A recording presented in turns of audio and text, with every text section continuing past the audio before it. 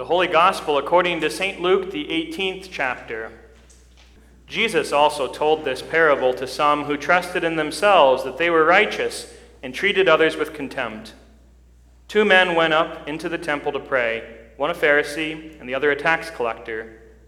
The Pharisee, standing by himself, prayed thus, God, I thank you that I am not like other men, extortioners, unjust, adulterers, or even like this tax collector.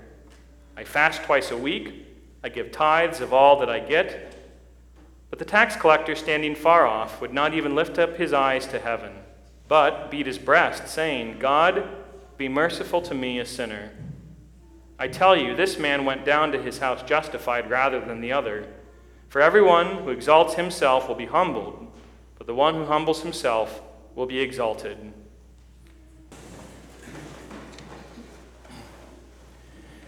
In 2011, at the age of 98, the last crown prince of the Austro-Hungarian Empire died, Otto von Habsburg.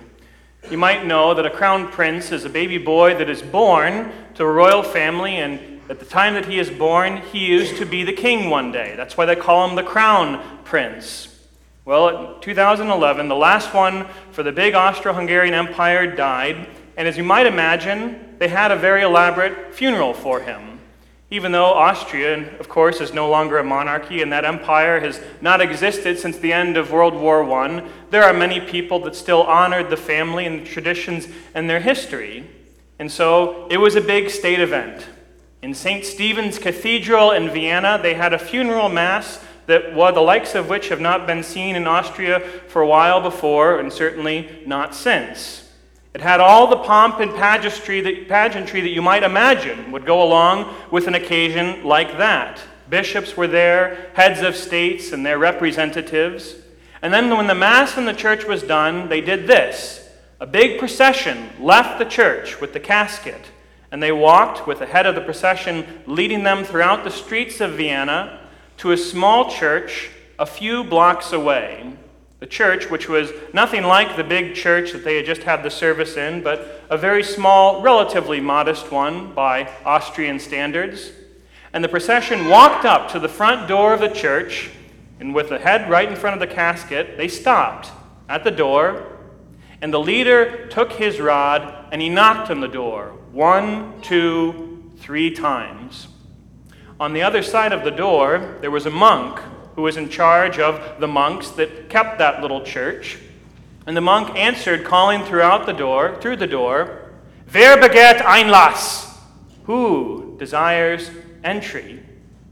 And the head of the procession yelled through the door in response, Otto of Austria in German, Crown Prince of Austria-Hungary, Imperial Prince of Bohemia, Dalmatia, Croatia, and Slovenia, and so on and so forth. And after he was done listing the imperial and aristocratic titles of the deceased Otto, there was a pause. And the monk on the other side of the door yelled back through the door, Wir kennen ihn nicht. We don't know him. And so the head of the procession tried again. He knocked on the door 1, 2, 3 times. The monk yelled, Wer begehrt Einlass? Who desires entry? And the head of the procession said, Dr. Otto von Habsburg, President of the Pan-European Union, member and former member and President of the European Parliament, with honorary doctorates, and then listing off what those doctorates were from many prestigious universities. He talked about the honorable man that Otto was after the empire ended, just simply as a private citizen. And when he's done listing off of these things, what happens? But there's a moment of silence, and the monk calls through the door, Wir kennen ihn nicht. We don't know him. And so then the head of the procession knocks a 3rd time. Knock, knock, knock. And the monk yells, Wer begehrt Einlass? And the head of the procession then says simply and shortly, Otto, ein sterblicher, sündiger Mensch. Otto, a mortal, sinful man. And the monk then replies simply, So kommen Sie herein, so you may come in. and the doors open, and the casket is received into the church, and the burial commences and concludes. Now, this is a striking image, and for what it's worth, you guys can find this on YouTube when you go home today. It's all there because it was a big news event, and it's kind of neat to see. But rather than just simply get caught up in watching it, I want you to think about the picture this paints, the image that it gives us in our mind about how we approach God.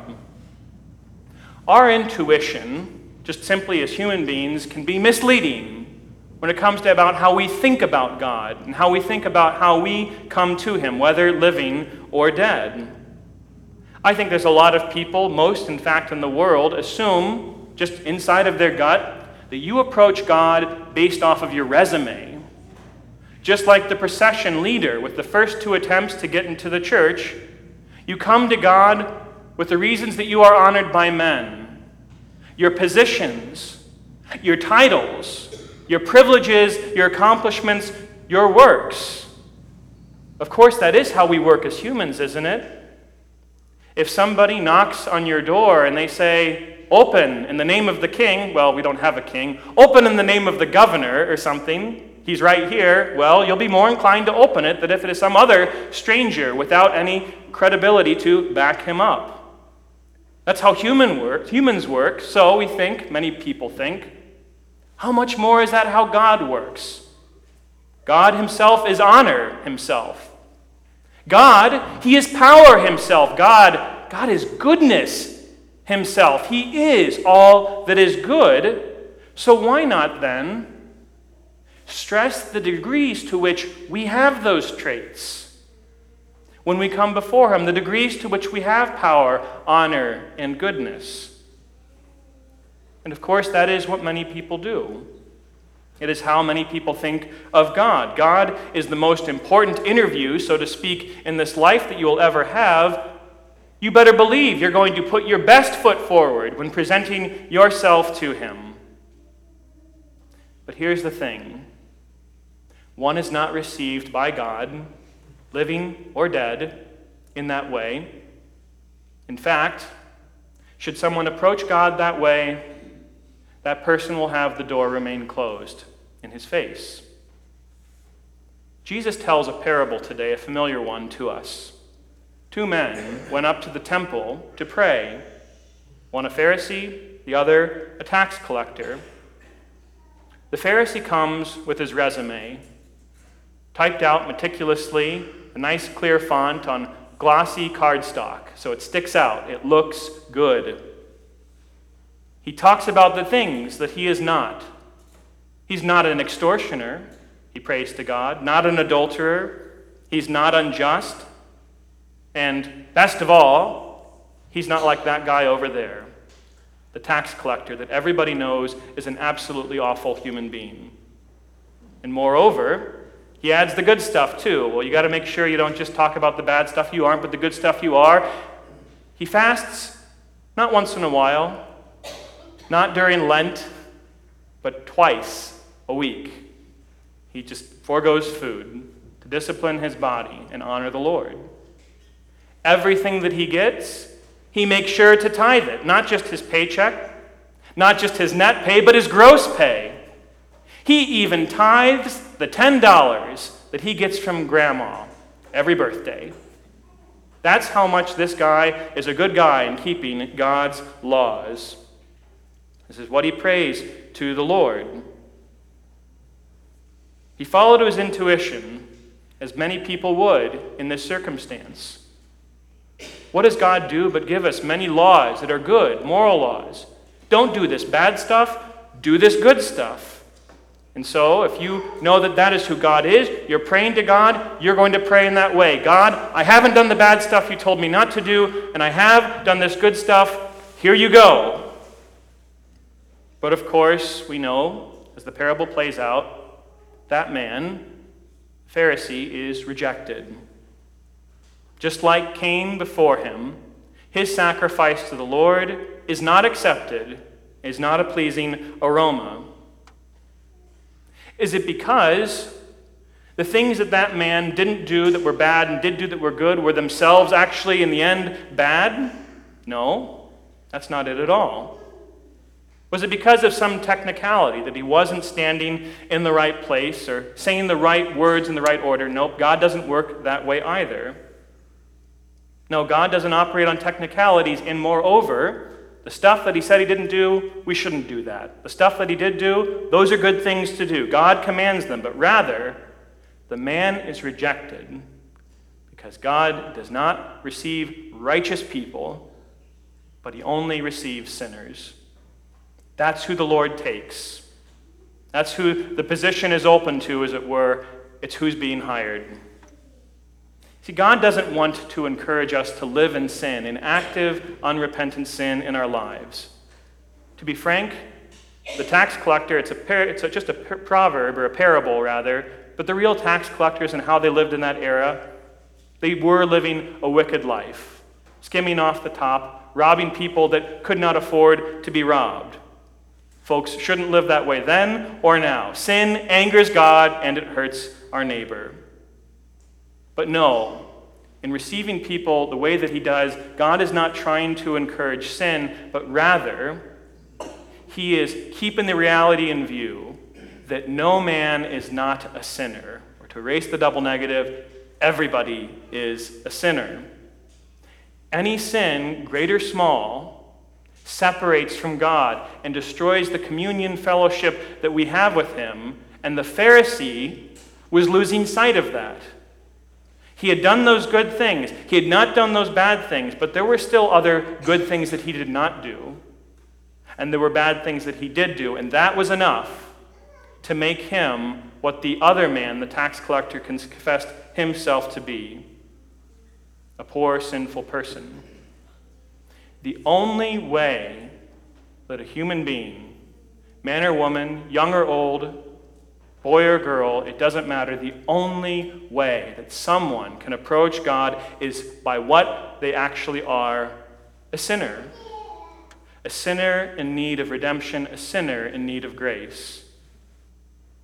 And that's the only way we can receive what God has in store for us. Grace, mercy, and forgiveness through the person and work of Jesus Christ. The tax collector in the parable left justified because he was able to receive, by his short, simple prayer, God be merciful to me, a sinner, what the Lord actually had to give. God doesn't have rewards for us for the good that we have done for him or in his name, but rather what God has for us is forgiveness for sins confessed and repented of, sins offered up to him without holding back.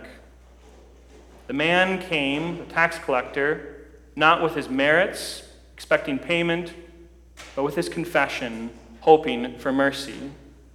And mercy indeed he received. It was true for them then. It's been true for humanity ever since they were cast out of the garden and until the Lord comes again. We don't come to the temple to pray. We come to church, but more than church, we come to the Lord daily, multiple times a day. And that's what today is about. When you approach the Lord in prayer in this life, approach him with the attitude of the tax collector every day, every time, because that is what you are every day, every time. You are a sinner asking for something to be given to you that you couldn't even begin to pay back. And as bizarre as that sounds to intuition, as much as that doesn't make sense to the world, it is how God works. And it is what he wants to do. For when you come that way to God, in your prayers, in church, in your whole life, then you will not have the door slammed shut in your face. Then your prayer will be received as an offering of worship and praise that it actually is to the God that wants to have mercy on sinners. And then, in your life as a Christian, and finally at your life's end, when you go to be with him, you will not have the door slammed shut in your face, but you will hear your Lord say to you, Zakamazi Herain, so you may come in. And in come in, indeed, you will. To Jesus Christ be all glory now and forever. Amen.